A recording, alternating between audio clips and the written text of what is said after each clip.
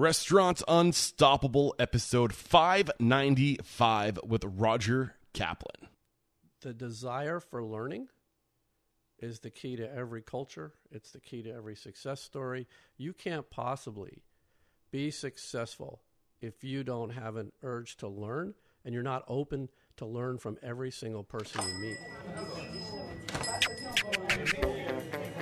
Are you ready for it factors, success stories, failures, and bombs of restaurant industry knowledge? Then, join Eric Cacciatore and today's incredible guest as they share what it takes to become unstoppable. Here is a statistic for you.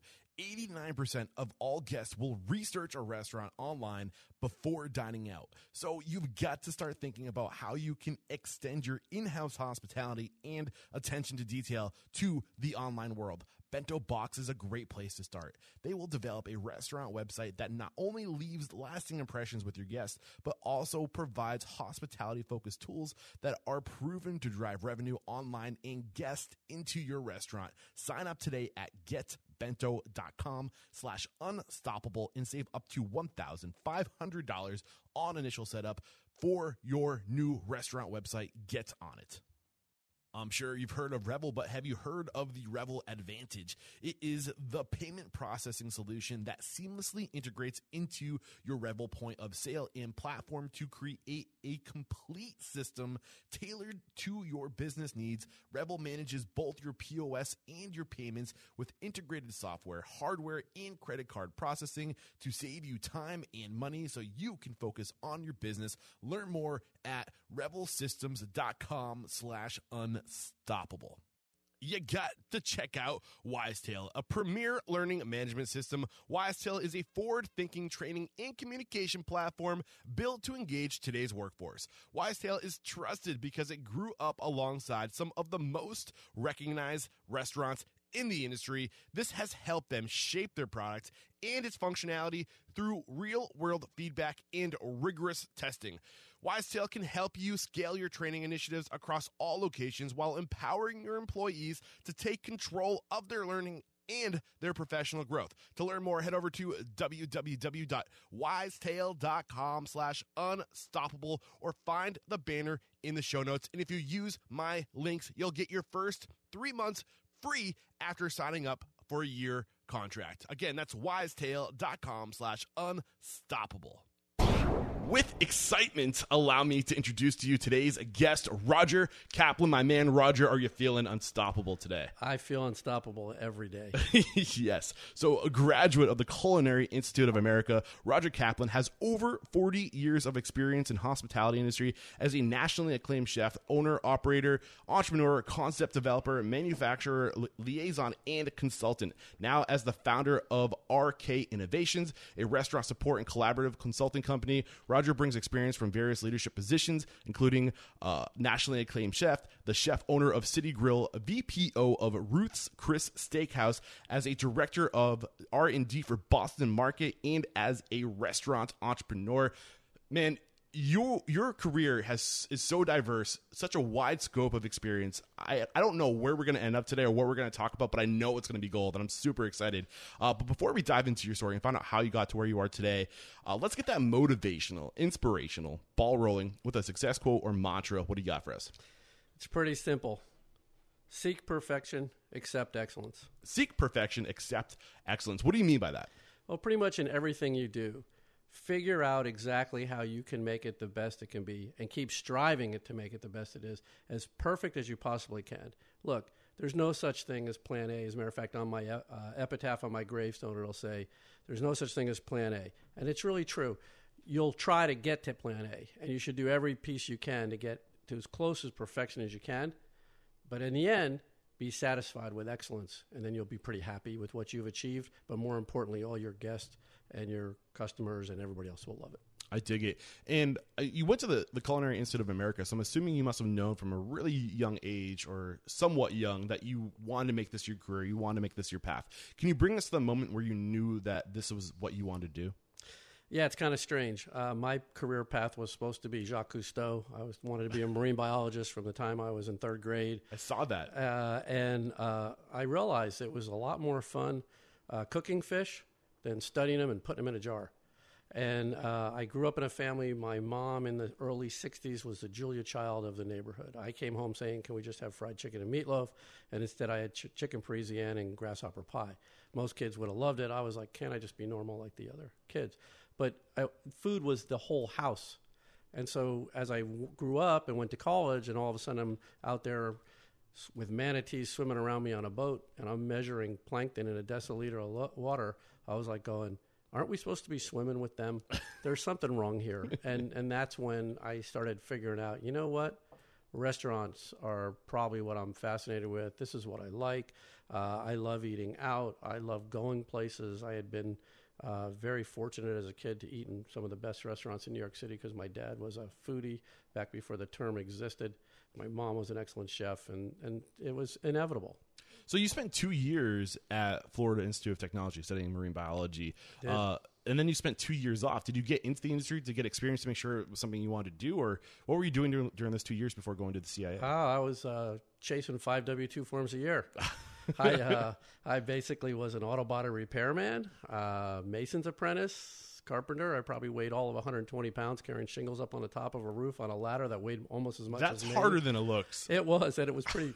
I'm amazed I'm still alive.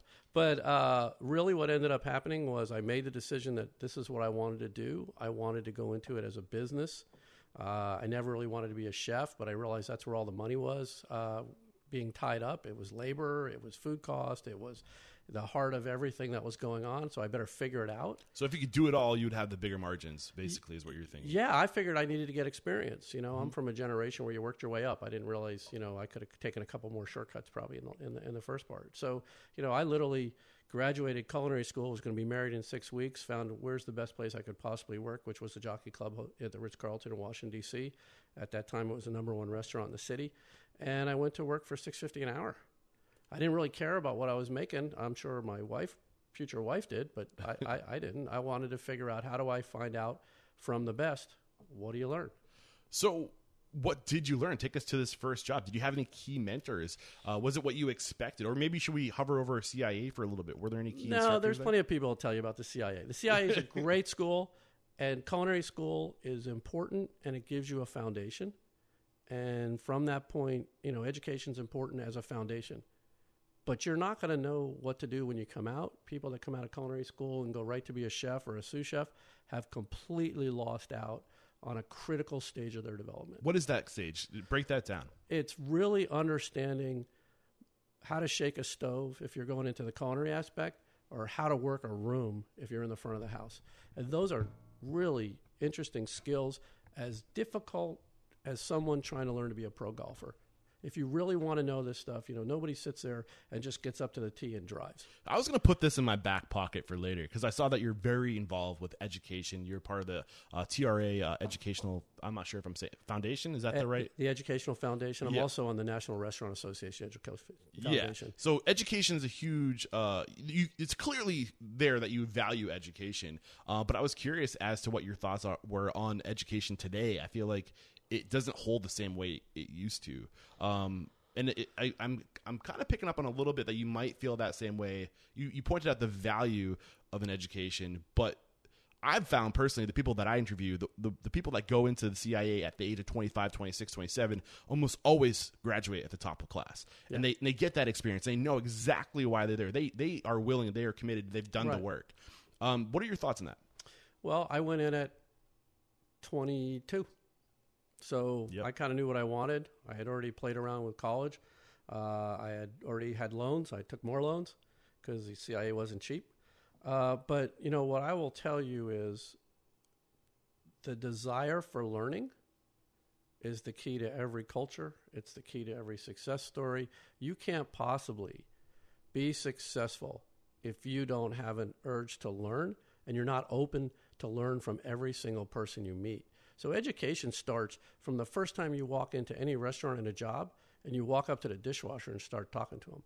I'm going to tell you, or her, or the host, or the guest, there isn't a person you will meet that isn't going to teach you something if you would just put your ego and everything aside and listen. And the biggest mistake that most restaurateurs make, they stop listening and they stop learning, and they don't realize that as an owner of a restaurant, as a GM of a restaurant, as a leader of a restaurant company, that they work for the employees. That's who they work for. The employees don't work for them. Yeah, it's funny that you're mentioning this because I sometimes introduce myself as a student of the industry, and I literally was taking classes when I started this podcast, but it stuck, and I never took that off because one of the things I've noticed about the most successful people in this industry consider themselves a student to the day, the last day in the kitchen, and even beyond that, and that's one mentality you have to have. You are a student. The learning never ends. There's always a better way to do something. There's always the evolution of something, and you've got to stay on the leading edge to be competitive. I think you're totally right. I remember when I first graduated culinary school, I was like, I really know something now. I didn't know anything 2 years ago. And when I got into my last class with the last instructor, I realized, wow, I don't really know anything. This guy's blowing me away in the final kitchen. Frenchman Claude Guermont, he wrote a book called The Norman Table. You should go find it. It's unbelievable.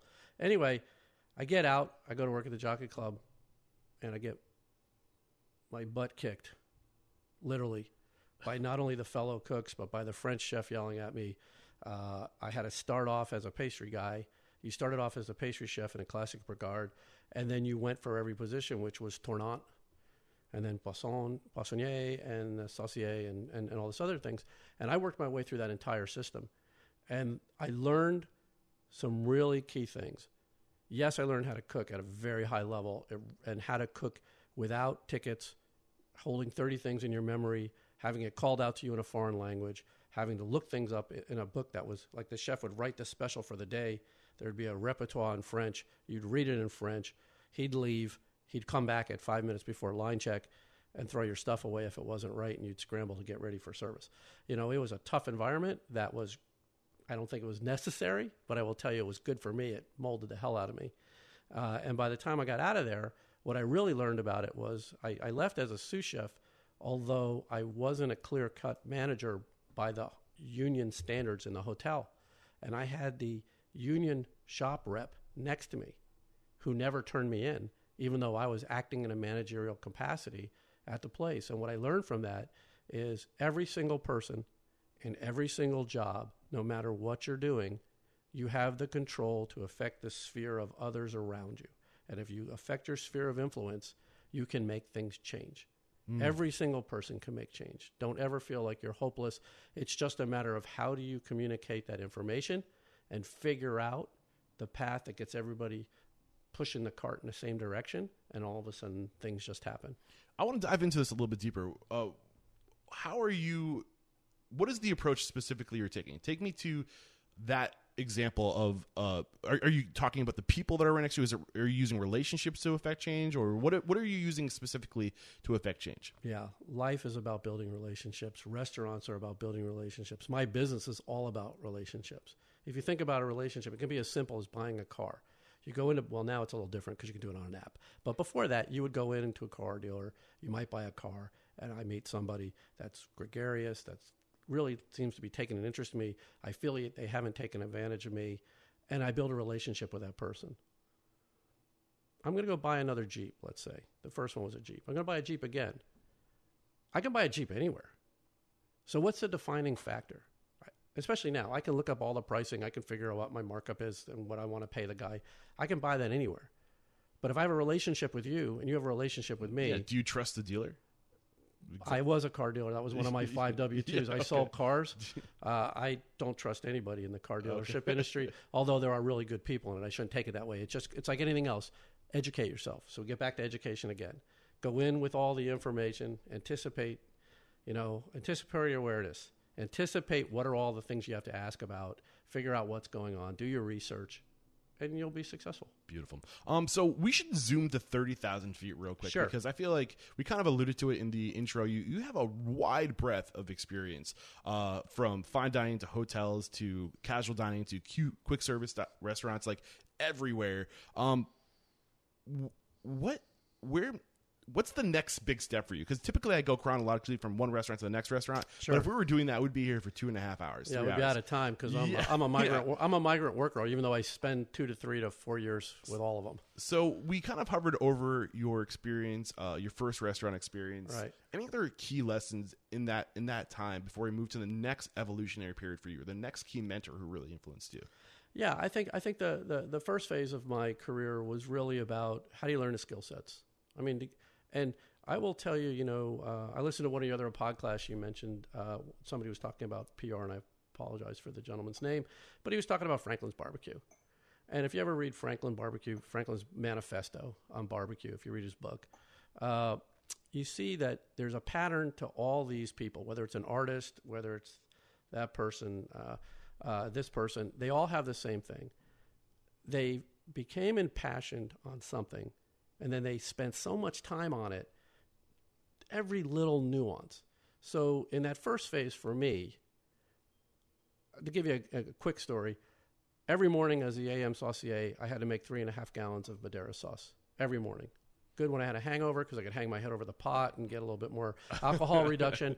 But at the end of the day, every day I kept a journal and I changed one simple ingredient, just one factor. Do you caramelize it more? Do you caramelize it less? Do I reduce the alcohol more to a syrup, and then do I add some fresh back? How much mirepoix? All these different variations. And at the end of 6 months, it became this certain balance. And at the end of it, the person that had been making it for 4 years before me, where we swapped jobs because he needed to work nights and I wanted to work days, came and looked at me and says, I don't know what you're doing. I made the sauce for so long, I don't know how it got there. And I walked him through it. But that foundation set up everything I ever do now. I don't even have to think about it.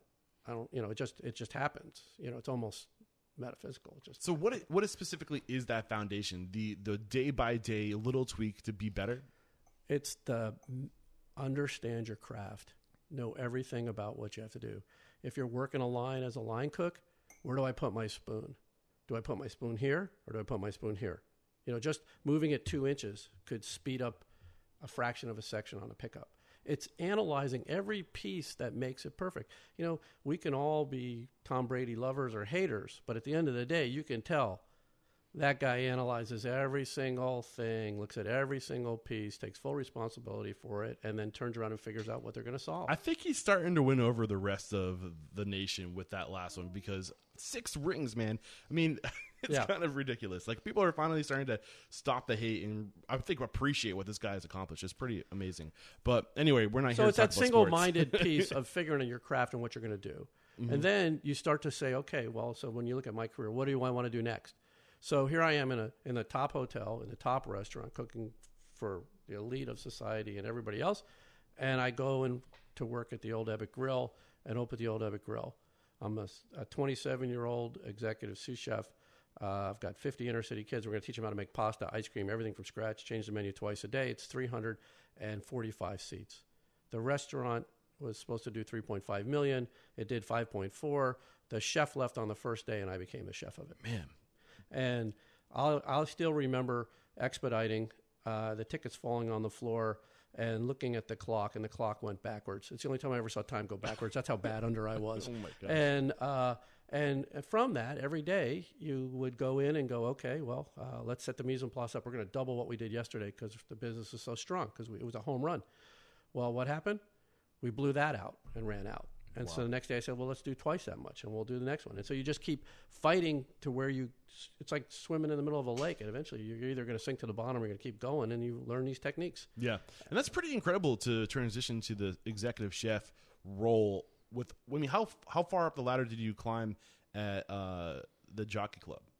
I started, as I said, as a regular line position, and then left as the sous chef, AM sous chef. Okay, so you were pretty close to getting to the top of that ladder, but you skipped a lot of responsibilities when jumping into this next role. What was that like, having never really been at the lead of a kitchen, right, and then taking on that responsibility? How did you adapt? What advice do you have for somebody who's just thrusted into that role? Well, it was challenging. I had a lot of conversations with the general manager, the owner, and the corporate chef for the company on almost a daily basis. And, some of them started out with WTF, happened.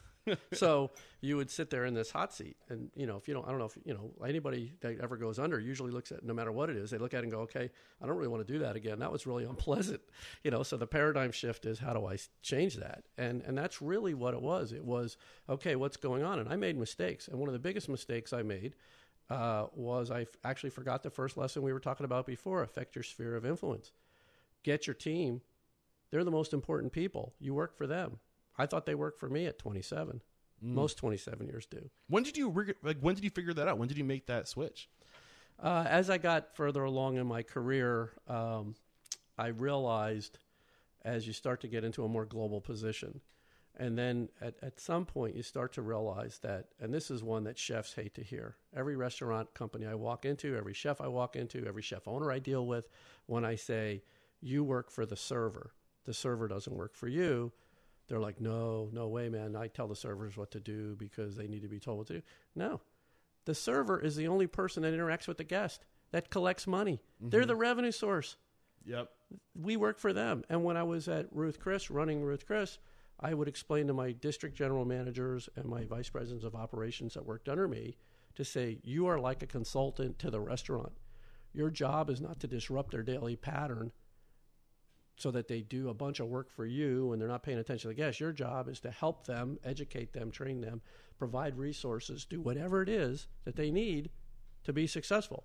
And in doing so, you will become successful, the company will be successful, and Ruth will be very happy.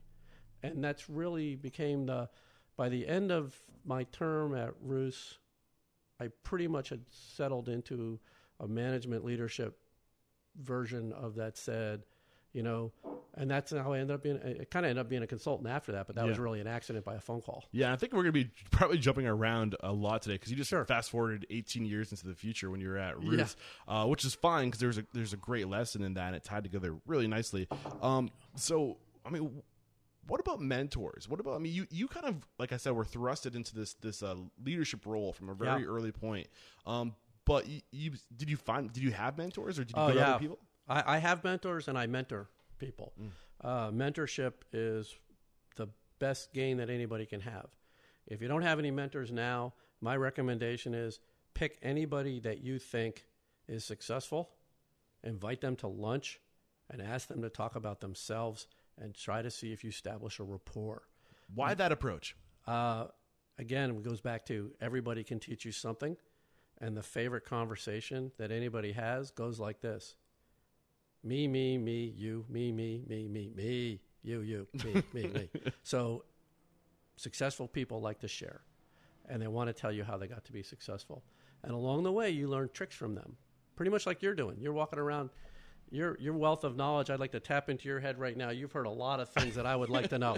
I've been going so hard, I need to stop back and look at there's right. It's almost incredible. 600 episodes. You really have a lot of captured stuff that's there. That we didn't all get to hear. You edited, whatever. So again, it's, wow, how do I learn that? But mentors, for example, one of my mentors just recently passed away. John Latham. He was the president, CEO, owner of Clyde's Restaurant Group in Washington, D.C., who owned the Old Ebbitt. We're about to open the Old Ebbitt Grill. He knows it's going to be stressful. This is 1984. And he puts us all in a stress management class. Then he turns around and starts working on teaching people leadership. No one does this now. No one teaches operational leadership regularly. They teach your skills. They don't sit there and say, okay, look, we're going to work on 1 Minute Manager. Then we're going to look at In Search of Excellence. We're going to see what management tools are out there today so we can be better leaders. And by being better leaders and being better supportive of our team will be successful. People have worked for that company for 40 years as a bartender. I think I spoke to one other person that worked there who got a start there, Paul Tunerman. Does that sound familiar? Did you cross paths with him? Okay, anyway. Give me one nugget about leadership. I mean, we know leadership's important, but what did he teach you specifically about leadership? What is a good leader? Every mentor I've had has had one character, and I've been very fortunate. I've worked with great companies. I've only had one time where it felt more like a job than a passion. Not that I wanted to wake up every day and go to work, but almost every day I wake up, want to go to work. And culture. They all created a culture of you can rise as high as your skill set will take you. And we will support you in that as long as you execute a sense of excellence in your performance. And that, to me, is what all these great mentors had. Yeah. To compound off of that, what happens when somebody reaches a level of height that exceeds what you can do for them? What, in your opinion, what's the responsibility of the restaurant owner at that point? Oh, it's to get them moved on. I mean, the ultimate job of every leader is, as soon as they get their position, to find their replacement, groom their replacement so that they can go on to do other things that are better and more important. Yeah. Just like why somebody gets hired to work. Most people now don't understand that, yeah, work's a 4-letter word, so is love. But at the end of the day, the only reason anybody has a job is you're doing the job in the way that the person that hired you wants you to do it, not how you want to do it. Because that way they can go off and do something more that will benefit the big picture of everybody. Grow the business, create opportunities for everybody, expand the restaurants, expand the company, get publicity, all the things that they could do better if they weren't having to expedite the line. So they don't need you to tell them how to expedite the line. You know, that should be a black and white thing. They've shown you how to do that. What you need to have gray area in is entrepreneurism. How do you improve a process? How do you create new ideas? No one needs to know that a coffee cup needs to be anywhere else but 6 inches from the edge of the table with the handle at 4 o'clock. No one has to have a discussion, well, should the handle be at 3? Should the handle be at 2? No, just the chef. If the chef or owner says the handle's at 4 o'clock, do it. Yep. You don't need to be thinking about that. Let's think about, how do I generate more sales? How do I make somebody happier? How do I make people really love this place, that they become an advocate for our culture, for our brand, and go out and tell everybody, I don't know, but you have to go there. It's the same with hiring. You know, people look at hiring like, oh, I got to have an interview with somebody. Oh, my God, what a golden opportunity. What does this person have to share with me? I know it sounds terrible. It feels like I'm just like a thief sucking things out of them. But I look at everybody and I go, man, somebody's got somebody. He's got something. She's got something. Yeah. I want to hear what it is. And an interview, most people do an interview. They say, here's a job. This is what we're doing. Tell me about yourself. They ask the basic same interview questions. But what they forget to do is that they're selling the interviewee on the culture, the restaurant, the business, whatever it is, and why they should work there. And in doing so, you would love that person would go back and go, hey, you know what? I didn't get a job there, but you should apply. It was totally awesome. Yeah. And, you know, I just made the decision that I'm throwing the chronological approach out the window because you're just such a wealth of knowledge. I feel like if I just focus on what you want to talk about when we pull back layers and jump around, I feel like there's going to be so much just dropped out of this conversation. To pull back the layer on what you just shared with us, a way I like to look at it is they're not trying to sell themselves to you. Especially in today's market, when you're interviewing somebody, you're selling yourself to them. Especially if they've earned the right to sit in front of you, if they've passed through all those gates, and you know, and they have the credential to sit there. Like, you got to sell yourself to them. Why is that so important? Well, it's really important. You know, your job in hiring somebody is to assess 4 things, in my mind. The 4 things are can do, will do, fit in, improve. Those 4 simple things. Can you do the job? Okay, you have to put a box on a shelf 4 feet above your head. Mm-hmm. Can you pick the box up and put it on your? Yeah, I can do it. Yep. First hoop. Will you do it? You're excited to do it. You feel part of the team. You want to do it. Great. You want to do it. That's harder to get. Yeah. Okay. Especially these days, it's really hard. And then the next thing is fit in. Doesn't mean that everybody's the same. As a matter of fact, the more diversity you have, the more successful you're going to be. You can look at any study you want and take 7 people that are an authority on a subject and 7 people from different walks of life that kind of have an idea about the subject, and a couple people are an authority. The group of diversity will beat the pros every time. Yeah. So why do you think that is? I'm curious. Different perspectives, different lookout, different foundations. You know, that's why I'm so eager to meet people, because they all have a different perspective than I do. And when you, I think, I've been doing a lot of like research on humanity, culture, how we got to where we are today, because I find human studies just fascinating, because this is an industry of relationships. So why not study the evolution of relationships over time, right? But one thing I've picked up on is like, one of the questions I ask all my guests is, what is your it factor? And I think the human it factor is diversity, is the fact that if you put a group of 20 people in a room, the abilities, the things collectively that you can accomplish with that diversity is so powerful. And so you can't restrict that diversity. You have to let it go. You have to bring it out of people. How do you do that? Well, look, we started this conversation back where I said I was going to be a marine biologist. You look at just the process of evolution. The more combinations of things put together, some will be failures, some will never make it, some will be interesting for a while, but ultimately, for survival, these new insights will come in. And that's what's so crucial now. I see these companies that I walk into, and everybody's an old white male, and you wonder why they're having a problem. Okay, it's not that age is necessarily a problem with the thing if they're current in what's going on, but it's perspective. It's perspective. How can you relate to Gen Z, millennials, Gen Y? How can you relate to any of that if we want to put labels on those people?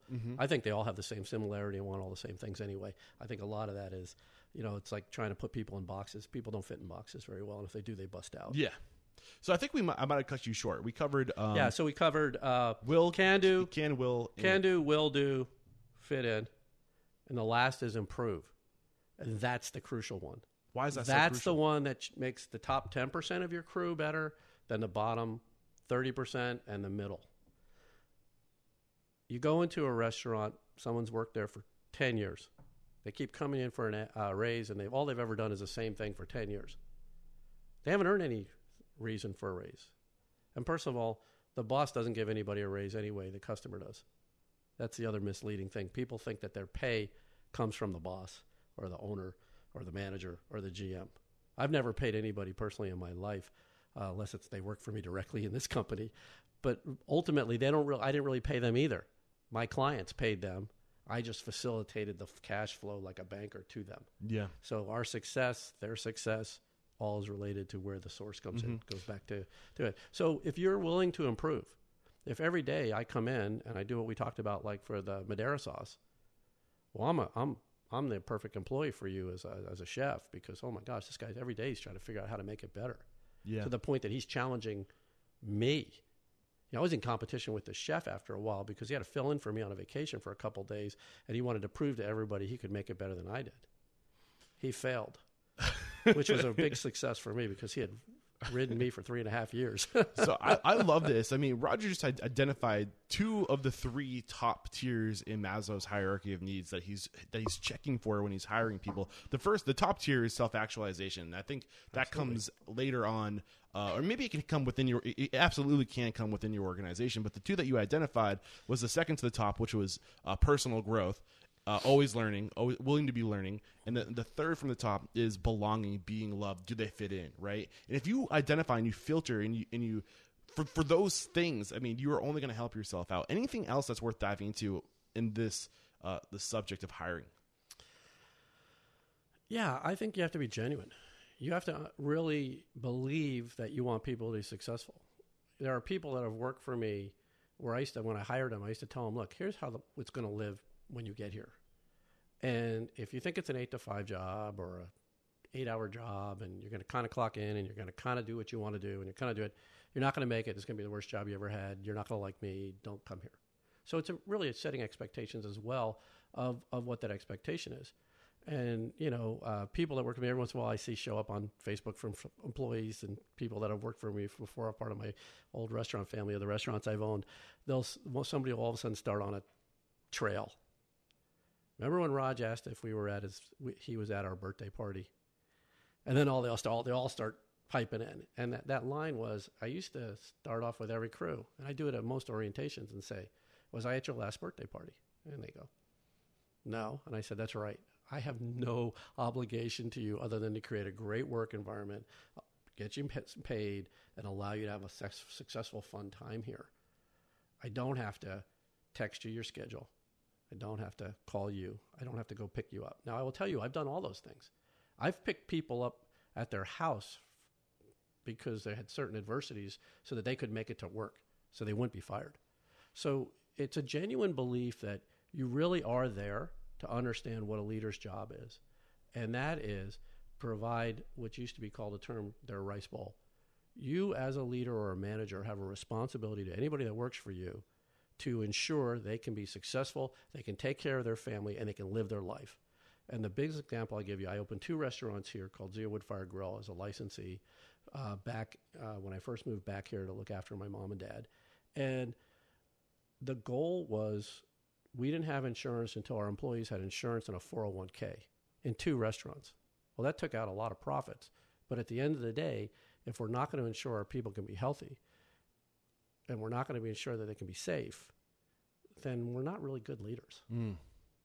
Man, I am loving this conversation. We're at the point where we're going to take our first break to thank our sponsors, and we'll be right back. So this probably does not come as a surprise to you, but as you can imagine, I look at a lot of restaurant websites because I'm constantly researching my next guest, successful restaurateurs, and you'd be surprised how many of those people have bento box websites. I mean, I almost know instantly when looking at these websites because they're always so stunning, and they always check every box. Everything that a good restaurant website should have, these websites have them, and it's because they're going to Bento Box to get the work done. And not only will Bento Box leave a lasting impression with your guests, but Bento Box websites come with hospitality-focused tools that are proven to drive revenue online. With Bento Box, you can easily update menus, promote events, share press, sell gift cards, take catering orders, and book private events directly from your website. Bento Box puts you in control so you can focus on what matters most, your restaurant. Bring your restaurant's hospitality online with Bento Box by signing up today at getbento.com/unstoppable and save up to $1,500 on initial setup for your new restaurant website. We're back. So one thing I'm really interested about in you is that you do have this wide scope from hotel, fine dining, casual dining, like I mentioned, QSR. Now you're consulting. Were you intentional with the path you took? Did you want to have this wide scope of experience, a jack of all trades? How did you end up here with all this experience? Totally by accident. Really. I always kid around. I tell people all the time that I had too much ADD, I guess, or whatever. But really, it started off, if we start our journey back, I thought I wanted to own a restaurant. Everybody does. And I got involved, and I said, well, I better study the back of the house first. So that's what I did. And I found out I was really good at it. And it was really fun. Just like anybody who ever goes to work in a restaurant, it's like heroin. You're in, you can't get out, you never get out. It always still craves at you. It's just what it is. So, I started off as that. I was really good at it. I had a gift of being able to taste flavors, put flavors together, and understand how they would come out before they ever came out. I have a somewhat photographic memory for taste. I can tell some people sometimes based on a recipe when it was made 3 days before or 4 days before, just those little nuances. So I was very fortunate with that. And next thing I know, I woke up, it was 20-something years later, and I had a mentor turn around. But before that, I decided I'm practical, and I have a family. And here I am, a celebrity chef at City Grill. I'm on TV. I'm flying around. I'm in magazines. I'm doing cooking dinners with my heroes, which was Wolfgang Puck and Alice Waters, and I'm really excited about it. I'm feeling really good, but I'm realizing there's more to that than this. And then I'm watching a turn in the industry. It's now 1997, 98, and people are realizing, I don't need a chef. Let's just have a kitchen manager. Let's just have something else. And I also saw a ceiling. If I hadn't been an owner of my restaurant, I would have been doing all this for someone else, only making a certain amount of money and never getting over it. And I was like, you know what? I didn't get into this to just, I love it, but I got to figure out how to make a business. You got to survive. You got to sustain. And that's how I ended up, all of a sudden, I got fascinated with this idea of manufacturing, which is really why I can have my business today, too. And I was like, how do I make a gallon of soup into 1,500 pounds consistently? And then the scientist part of my brain kicked in again, because that's what food, by the way, everybody thinks, oh, baking's hard because it's a formula and food isn't. No, food's a formula too. It's very exacting. This idea, we'll add a little more of this or add a little more of that, that's not beginning with the end in mind. You'll never repeat it, for one thing. You'll never get exactly right. So I was fascinated by this, and I looked, and who was doing the best in the industry was Boston Market. They were making clean label food that was really good. And they were opening 2 stores a day. So now the business side of my mind is going, wow, there's something to be learned here. I think I should go learn this. And fortunately, I got a call, and somebody said, they're looking for somebody to do concept evolution, new product development. Well, my whole life, I've always created new concepts or fixed concepts. When I walked into City Grill, it was losing $30,000 a month. When I was at Clyde's, when I went to one of their other restaurants, it was having declining sales, and we figured out how to grow sales. So I kept looking at concepts. I kept looking at the evolution of them. What makes them great? What doesn't? And it just kind of fell that way. So I took this job, and my first job was to create new products for Boston Market and also create 7 what the next generation Boston Market's going to look like. Unfortunately, I did it 2 clicks before the roller coaster went over the hill. But it got me to Colorado. I was living in one of the most beautiful states in the world. I would look out my window at the work, and there were eagles flying around and antelope jumping by, and elks, and beautiful lifestyle. And I'm like going, I'm working 9 to 5, which I was kind of bored. I didn't really understand that concept at all. My first New Year's Eve off, I had no idea what to do. I think I went to bed by 10 because I'd always worked. I never didn't understand it. So I kind of moved through that, and then I got a Boston Market. Obviously took its trajectory, and I watched a team of 27 get down to 3, and I was one of the 3. And it was a eye-opening experience, I guess, but not one I'd like anybody ever to go through. And that's when I got a call to go to Ruth Chris Steakhouse. And a mentor of mine, Bill Hyde, turned around and said he had been the president of the parent company of my restaurant, City Grill and Peasant Restaurants. And he said, it's time for you to be the businessman you've always been. Trade that double-breasted in for a single-breasted jacket and come work for me and run operations. You'll have half the company to start with. And we'll put culinary under you so you don't feel like you're lost. Can we tap the brakes here real quick? Because I have to highlight what you did there. We hear a lot on the show when you're opening a restaurant, do one thing really well, have a unique selling proposition, and stand out. If you have no aspirations of opening and owning your own restaurant and you want to be successful as a chef or a front of house person, become a specialist. Do one thing better than everybody else, I feel like. And maybe, but I feel like that's kind of what happened with you. Like you said, you became good at a lot of things, and now you say, I want to really become successful. I need to become a specialist. I'm going to learn how to cook good food to scale, because that's a hard thing to do. Did I hear that wrong when you said you wanted to be able to cook? Well, look, my feeling is this. Learn something, be a specialist till you master it. Then move on to something else. Mm-hmm. Okay? It takes 10 years to master anything. Okay? Doesn't matter what you're doing. Whether you're a chess player, podcast maker, it takes 10 years. Got 5 years ago. Yeah, your first podcast wasn't the same as this one. Okay? Let's face it. Do not go back to that first podcast. Right. So it's the same thing. For me, it's how do you build this incredible foundation? And then what happened was the foundation was just because of this. Again, we get back to this goal to learn. I'm always reading. I'm always looking at things. I have useless facts on almost all sorts of things that just stays in my brain. And people go, why do you even waste space on that? I can't help it. We started off our conversation before you set up, and I said, I want to know more about what you do for podcasts. I'm not doing this just to be nice to you. I really am interested to know I would love to about help that stuff. Yeah. So because again, it's something else that somebody might want to know as they go along. And if my goal in life is to make my clients successful, this is an avenue that I should learn some more about. But it really comes down to the fact that master something. I mastered how to cook. I'm a little rusty, but I can get behind a stove, and I'll probably still shake it better than most of the people that I cook against. Learn, understand flavors and hidden combination flavors and how do flavors go together. Well, I worked on that a lot. Mm-hmm. Why do you put garlic with saffron or a little bit of vanilla with lobster or any of these other hidden flavors that when they combine together create a synergy? So you keep working at that. Then you look at leadership, you look at people, and you keep working on that. And then all of a sudden you figure out, okay, now what do I do? Okay, I'm not able to retire yet because my brain won't let me, and I don't think I ever will.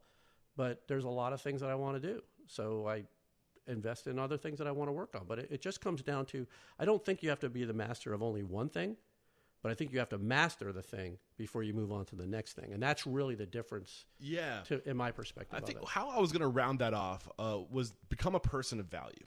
And if you don't want to go and open the restaurant, become a person of value so you can create opportunities for yourself. Never stop learning, never stop getting those skills.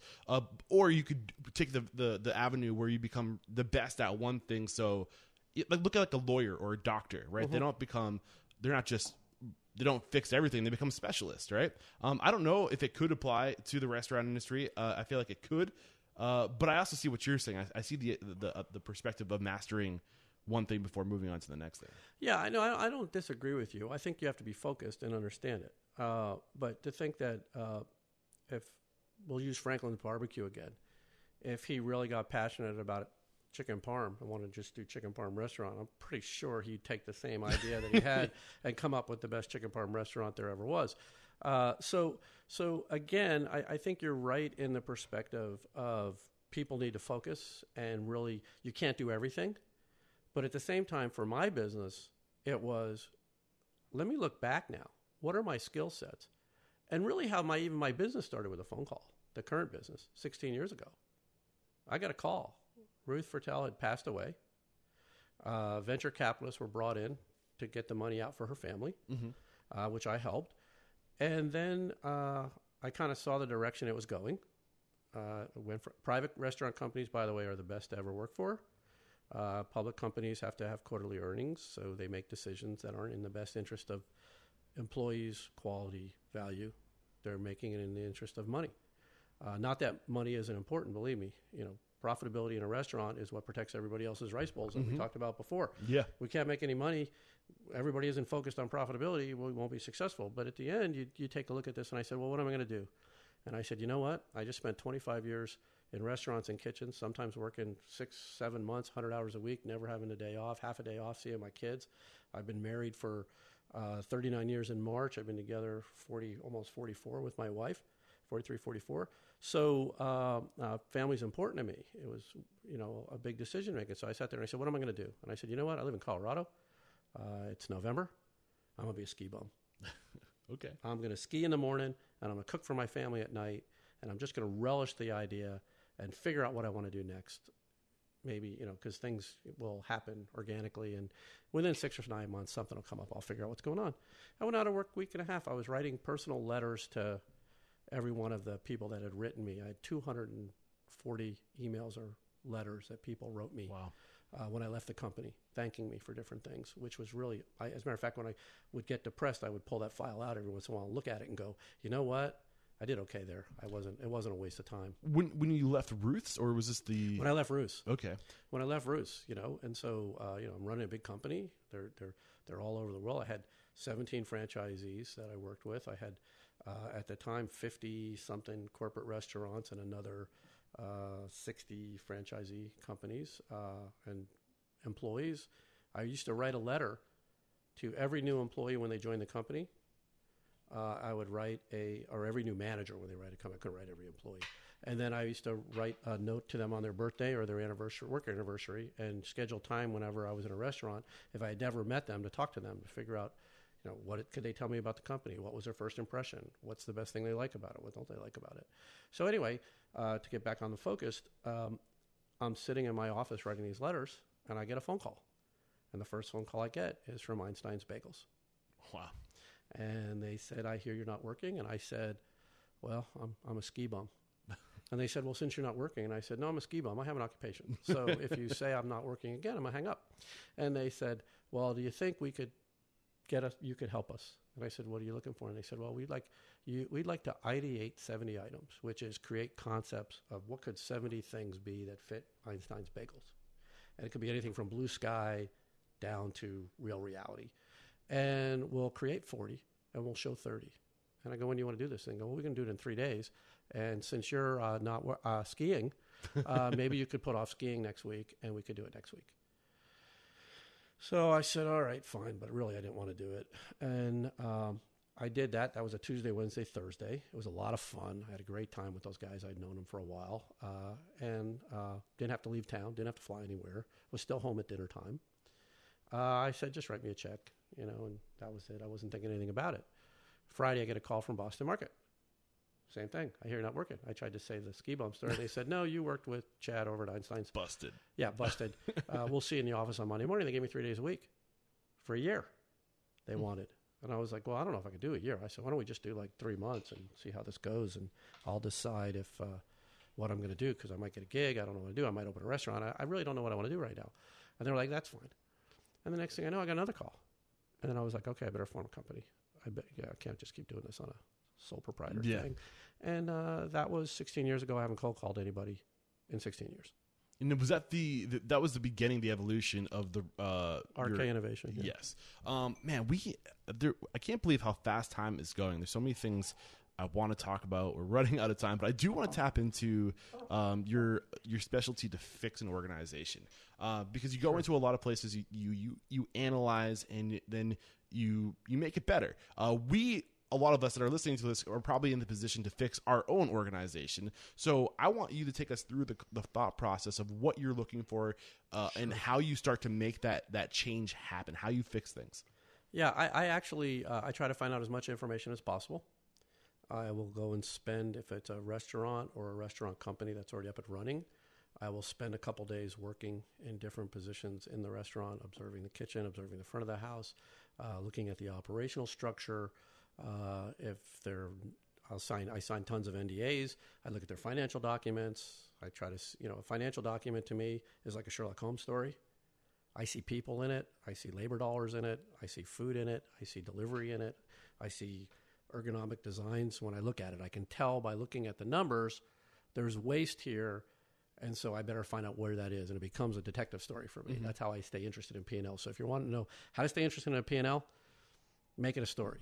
It's telling you a story. Look at it from that perspective.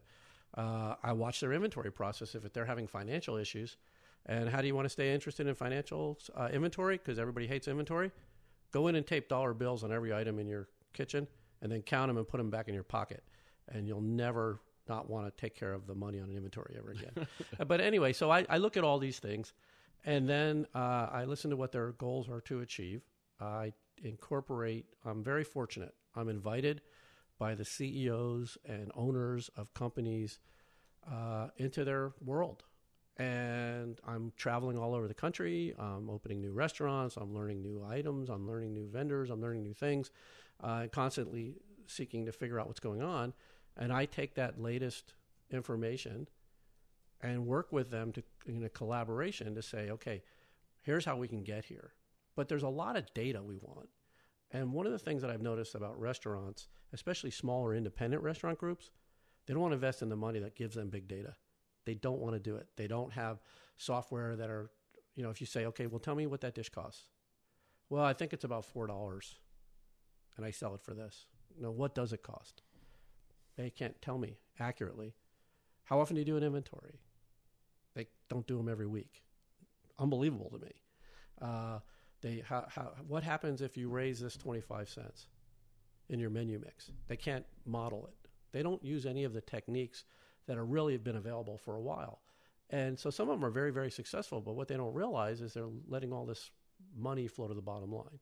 So without bragging or saying anything braggadocious, there isn't a restaurant I can walk into that within 4 hours I can't find 1% to the bottom line. So it sounds like that what I'm hearing, the notes I'm taking, are that you go in, you listen, you look at the data, you look at the numbers, you listen to the numbers, and you listen to the people. You ask questions about the people. When you identify, usually what is the biggest thing that is the problem? Like what is the most common thing that you see being the issue?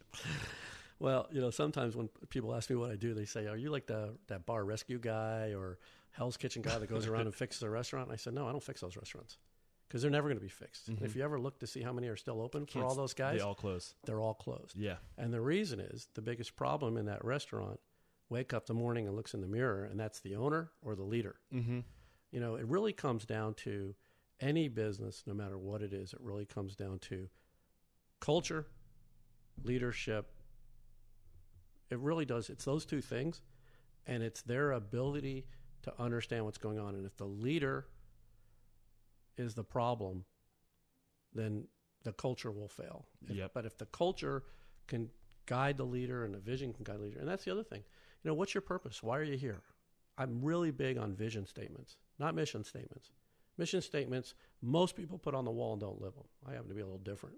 You know, my mission statement's very different.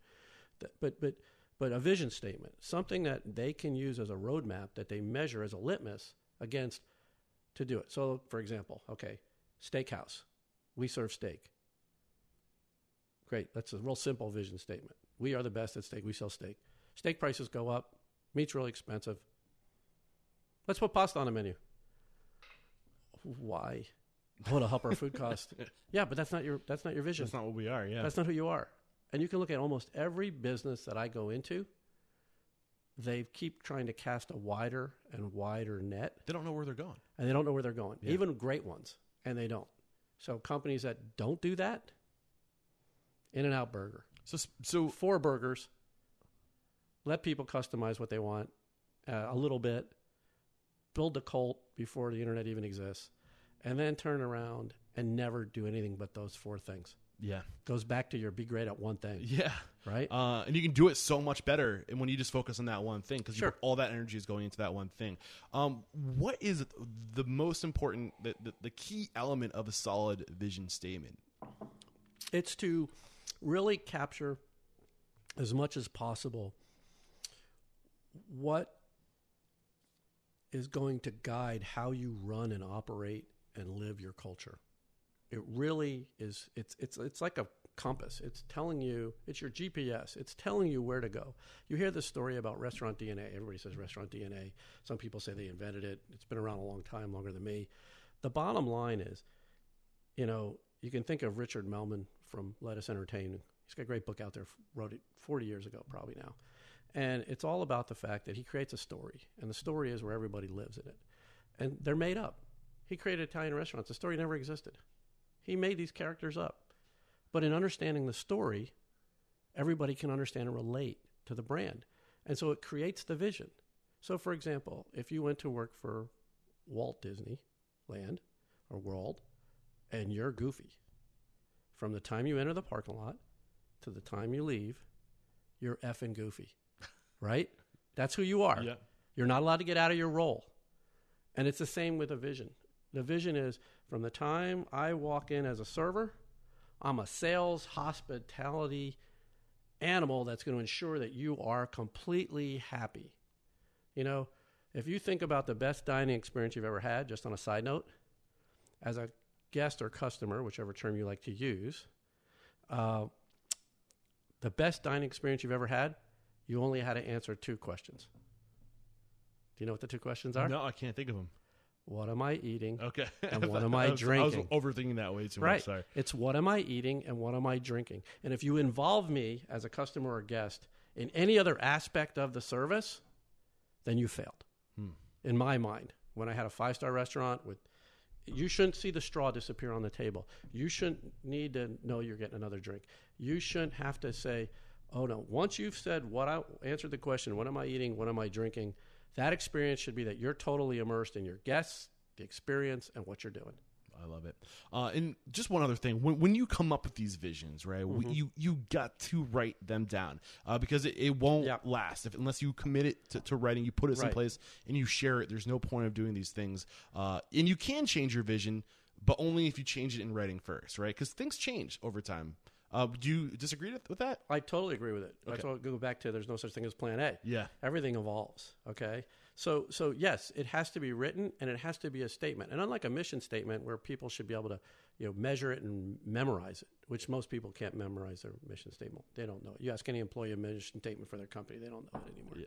Because people made it too big. They couldn't get global enough. But a vision statement pretty much is pretty clear. So let's use a simple vision statement from a hotel group. Ritz-Carlton. I still remember it today. Ladies and gentlemen, serving ladies and gentlemen. How am I supposed to act? Like a lady or gentleman. How am I supposed to serve somebody? Like a lady or a gentleman. How am I supposed to prepare something? Pretty straightforward. Pretty globally cool, right? But my vision statements are a little bit more specific because I want them to understand, okay, we're going to create, if it's a kitchen for food menu concept, the plates will have how many steps? So we're not going to create a plate that takes 10 steps and crashes a line.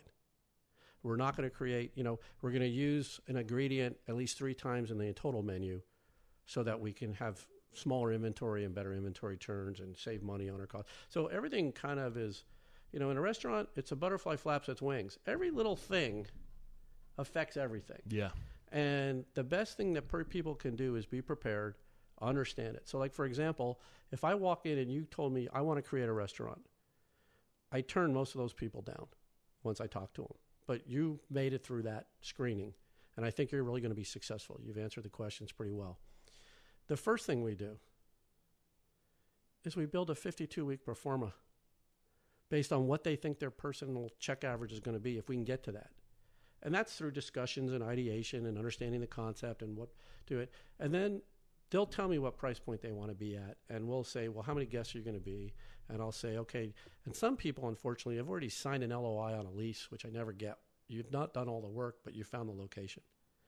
And so I'm like, well, you need so many seats to be profitable. Each seat is a source of generating income. And it will only be filled. And then we look at what hours of the day it'll be filled and what offerings they have. And when they get done, inevitably, we do 52 weeks, everything that you can possibly think of. Labor, taxes, benefits, valet parking, all the way down on this form that I have. And they look at it and they go, holy smokes, I lost $20,000 of cash contribution. And realistically, I think that's all the people I could probably do. So now everybody's eyes open up. You don't know how many restaurants open up and have never done that. I mean, that's the first time it's come up on the show, so I believe you. Yeah. Nobody does it. And so it's like saying, hey, I'm good. Let's go. I mean, we've heard of doing the projections and knowing your numbers and getting that idea of what you're going to make and putting it into the business plan, but I've never heard the 52 week actual projection. Like, if I build this restaurant now and I open in 6 months, where do the holidays fall? Yeah. Where does it go? That kind of detail, again, begin with the end in mind, anticipatory awareness. What happens if I don't meet that beautiful production as the big hit? Do you host that? I know you have your website. Do you host that document on your website any place? No, it's a part of an ideation session because it has to be built. It builds itself. You start with sales and it automatically populates other things. It's a little bit more involved than just a standard sheet. But again, it's a tool that allows people to understand from a financial point of view. Look, at the end of the day, this is a business. We can be as passionate as we want. I can make the best, you name it, pork belly there is, and we're going to be pork belly or us or whatever. Mm-hmm. It doesn't matter if I can't afford the rent. I can't afford that. And that's a whole other podcast, by the way, is what P&L keeps a restaurant just running. For the record, you have an open invitation to Restaurant Unstoppable. Anytime you want to come back, we'll record something. I'm open to it for sure. You've been amazing. So during our break, I asked you, is there anything you want to make sure we discuss? And you said, can't won't. This is what you said to me, can't won't. So what did you mean by that? Why did you want to bring that to the table? If you remember, we were talking about hiring people, and we talked about the 4 factors, and the 2 of them was can do and will do. And part of the biggest concern that I see now, or what people talk to me about, and it's not just in the restaurant industry, is I hear it all the time. I go in, they're asking me to create a new menu, or they're asking me to create a new manufactured item from benchtop gold standard to manufacturer. Like, we just created the best sauce, and I make that sauce so it comes out exactly the way they want it. And in the meantime, they'll say, we're having a real problem. I can't get my people to do something.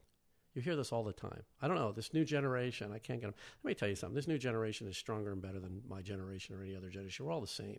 It's just the motivation and how you interpret it. But at the end of the day, people can do something and be successful.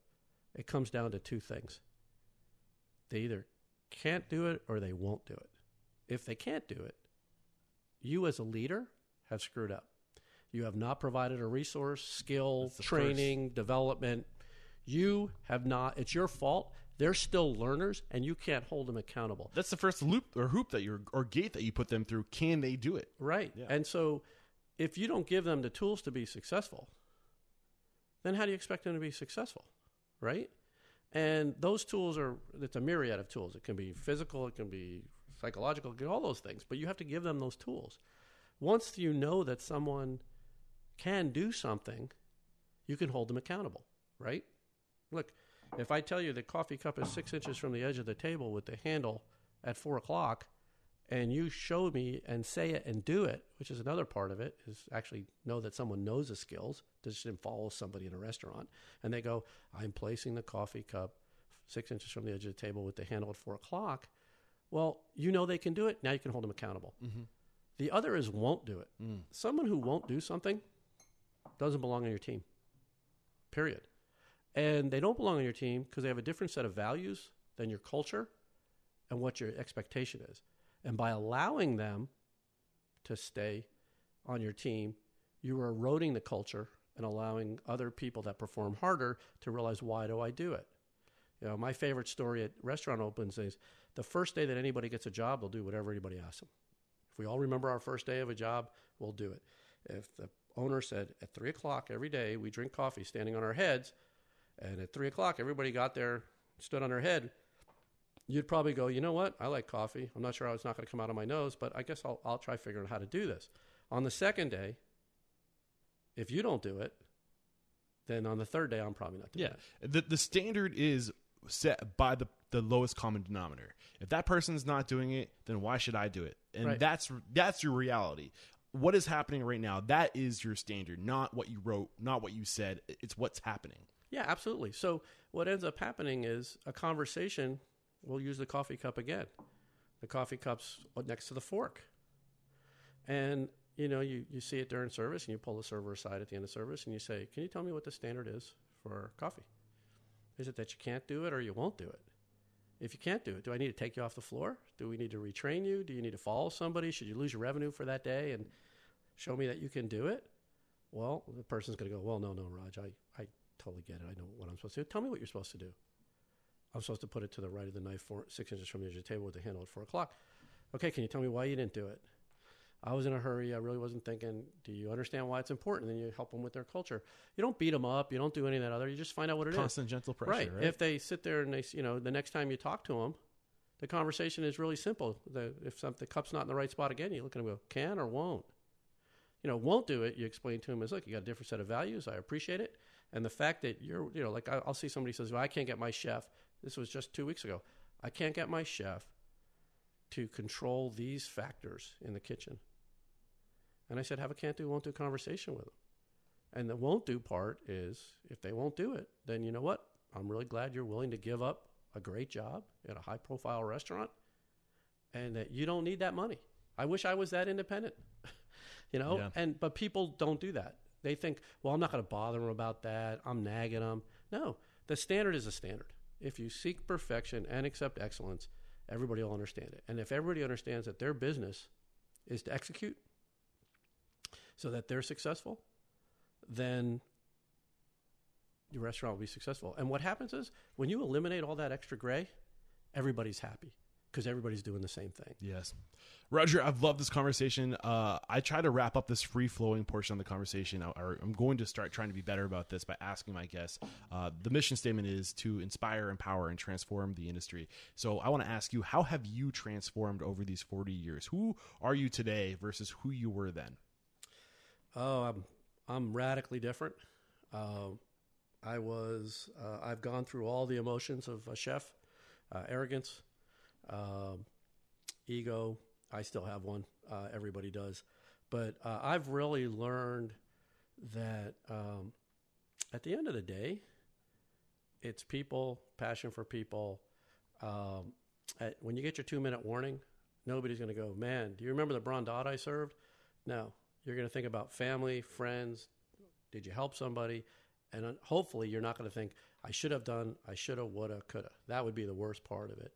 And so my feeling about this is that the restaurant industry is the greatest industry you could possibly be in. There's no glass ceiling. We don't care if you're purple. We don't care if you have antennas. We don't care if you're married to a chair. Just if you can do your job, we love it. And to me, that really what I've learned at the end of the day is relationships. Yes. It really comes down to relationships. I've loved this conversation, Roger. We're going to take a quick break to thank our sponsors, and we'll be back to bust out a quick speed round. So Revel Systems is a complete POS built to help grow your expanding business. I stand by Revel, and I can tell you why it's so great, but I'd rather get my man Colton Schultz, who's with Grain Junction Subs in the Craft Cave, to tell you why he loves Revel. We have been working with Revel for several years, who has partnered with us to streamline our operations. We have implemented delivery management, employee management, sales reporting, kitchen display screens, and so much more. We also utilize mobile order takers and kitchen display systems that are extremely customizable. Nice. So if there's just one thing that you love the most about Revel Systems, what would it be? It's definitely their vast reporting abilities on the back end.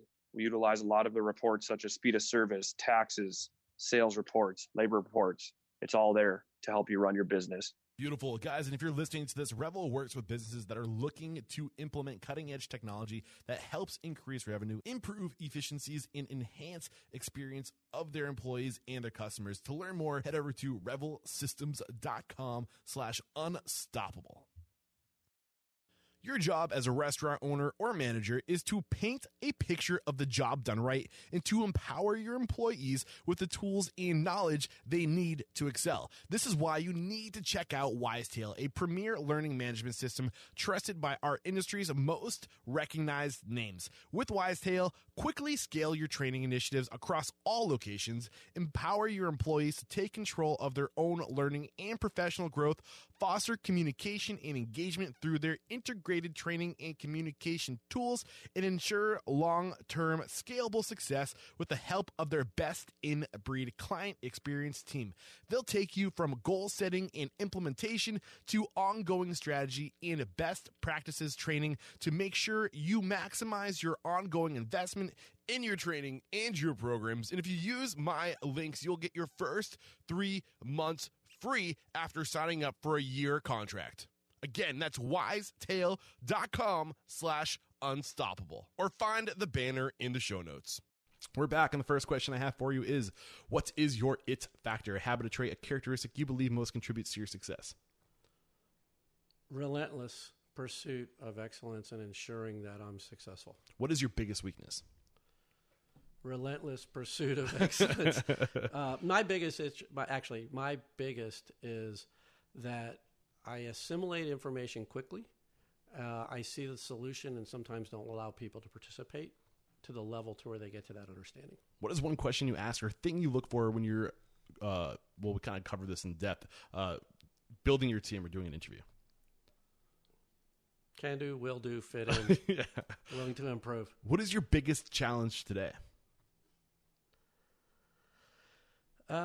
Getting people to understand that while restaurants can be very successful, the next 5 years is going to be the biggest trial they'll ever come into, and thinking because you were successful in the past is going to carry you through may not work this time. Share one code of conduct or behavior you teach your team over the years. Take responsibility for yourself. Live for execution. Remember, you are measured by what you achieve, not what your intent was. What is one uncommon standard of service you teach your team?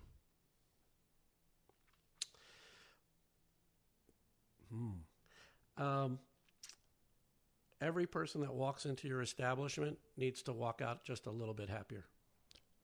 What is one book that will make us a better person or a restaurant owner? The title of the book is called Execution. Do you know the author? I could pull it off my bookshelf, but it's called Execution, and it really talks about the culture of teams that basically everybody understands what they're supposed to do, and more importantly, has one of the best review systems I've ever seen, because really when you think about reviewing an employee or a team member, you're trying to see how do you get them to the next level or the highest level they can possibly get to, and that's what it reviews. When will you be ready to your next promotion?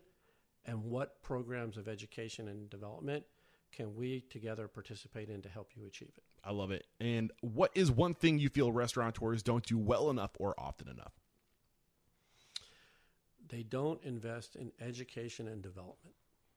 What is one piece of technology you've adopted within your four walls that has had a huge influence on operations? You already mentioned earlier, I made a note, the data inventory technology.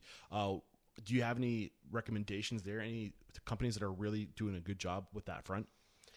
Yeah, I've had to review a lot of the different systems out there, and they change constantly. Oh my gosh, they it's evolve so fast Yeah. that the last big project I did was 2 years ago. I will tell you the best one out there is Star Chefs. It's a company out of England. It's designed to work from the unit level back to accounting. Most of these systems are designed for the accountant CPA because that's who they think they're selling it to. Well, that doesn't help a restaurateur when I've got to shrink a restaurant, grow a restaurant, and the software doesn't do that for them, or I can't anticipate purchasing business flow, all this other stuff. So it really needs to be user-friendly from the person that uses it. One of the biggest mistakes that most restaurant companies do is the person at the top has people wasting 6 to 8 hours a week on generating a report that only that person will see. It's the biggest waste of time, and every major corporation does it. So why is that? Because that one person will say, is it because you should be sharing this technology with, or this information with, because you've your taken team? that person 6 to 8 hours away from serving the guest and generating income. At the end of the day, just so a leader can have everything on one sheet like a play card, like Bill Belichick, isn't worth it to the company for how much time and labor if you multiply it across a system of 600 restaurants. I hear you. And that's how you see restaurateurs living in an office on a Monday for 5 or 6 hours when they should really be planning their week on how they're going to generate 10 more meals, 12 more guests. It's kind of like, the people that bat 300. It's really only one more hit or 2 more hits. So this is the last question. It's a doozy. Get ready for it. If you got the news, you'd be leaving this world tomorrow. All the memories of you, your work, and your restaurants would be lost with your departure, with the exception of 3 pieces of wisdom you could leave behind for the good of humanity and for your legacy. What would those 3 pieces of wisdom be? 3 things you know to be true. Embrace your family, embrace your friends, and be successful. Embrace your family, embrace your friends, and be successful. I have loved this conversation, Roger. We wrap up every conversation by calling somebody out. So who's somebody you admire and believe would make a great guest mentor on the show? Well, I will tell you, if you can get him, it'd be great. But the one chef celebrity that I admire is Rick Bayless. Rick Bayless. Oh, and the man, that'd be a reason great day. for Rick Bayless is no matter what restaurant you go to, it can be one in an airport that's not run by him, because airports, they don't, he might just be overseeing it, in the bottom of a grocery store, at Zocco, whatever restaurant you're in, you will always have a great meal, and the food will always be outstanding. And that's where most celebrity chefs lose it. They cannot replicate their unbelievable talents. He does it every single time. Rick Bayless, look out. I'm coming after you. That is not the first, and I'm sure it won't be the last time he's been suggested on the show. And let the folks at home know, how can we connect with you if we have any questions from today's conversation, if we want to hire you for your services. What's the best way to connect? Well, the best way and most simple, this is very old school. You can call me, but or you can go visit my website, which is very old school. You can visit me at Instagram at RK Innovation. And see the food that I make my wife, since most of my work can't be seen until somebody actually puts it out. But follow me, RK Innovation. I'm available. And if you want your business to be successful, just in closing, the mission of my company, we talked about mission a little bit. I ensure my client is successful, and anybody on that path that I encounter, I ensure they're successful so my client is successful. Beautiful. I've loved this conversation. If you guys want to look at a summary of today's conversation, a link to any tools, services, or books that are recommended, how to connect with Roger, just head over to the show notes. I'm recording 20 episodes in the next 2 weeks. So I'm not sure what episode number this is going to be, but just stick around for the closing thoughts, and I'll share the episode number with you. And again, Roger Kaplan, thank you so much for taking the time to share your story, your knowledge, your mentorship. We are all better because of it. There is no questioning. You are unstoppable. Thank you so much. What you're doing for the industry and for people listening in is amazing. If you are not listening to his podcast, you are totally missing out. That means a lot. Thank you, Roger. Cheers. Cheers. There's another episode wrapped up here at Restaurant Unstoppable. Roger Kaplan, a great conversation today. And I think the big takeaway in today's conversation is that you can learn from anybody you come into contact with. You have to be open-minded. You can't look at your employees as just heart rate in your business. They have opinions. They have minds. They use those minds, tap into those minds, tap into their creativity, and maybe tap into their skill sets. You never know when you're going to come across somebody who's got a specialized area of knowledge, a special ability, and you do not want to deprive yourself from those opportunities. So take advantage of the people you're surrounding yourself with. The other big takeaways from today's conversation, become a person of value. Be an expert at what it is that you do, whether that's baking, whether that's, I don't know, like whatever vertical you can think of, be the best at it. When you are the best at one thing, when you focus on becoming one thing and you're just consumed by that one thing, you will become a person of value, and you will attract onto yourself the people that can make your vision come true. And on that note of vision, have a focused vision. Know what you do. Don't go outside of that sphere. You cannot be everything to everybody. So figure it out and be the best at what you do. And that's it. Great stuff today. Like always, guys, let me remind you, please reach out to me, Eric at restaurantunstoppable.com. Tell me who you want to hear from. Tell me how I can best serve you. Keep those 5-star reviews on iTunes and Stitcher Radio coming. I'm also on Spotify now, Google Play. You can find me. I'm out there. Let the folks know what you think of Restaurant Unstoppable. And please sign up for my email list. That's how you stay plugged into what's going on behind the scenes here at Restaurant Unstoppable, where I'm at, what cities I'm going to, what projects we're working on. And you can also interact with me and give me your feedback on the direction we're taking Restaurant Unstoppable. I want you guys to have an influence on where we take this thing, so take advantage of that. And then lastly, please help me spread the word about Restaurant Unstoppable by sharing the sucker with everybody and anybody you know aspiring to be great in the industry. Cannot do it without your support, and thank you in advance if you have been sharing. All right, that's it for today. Thanks so much for sticking around this long. Until next time, peace out.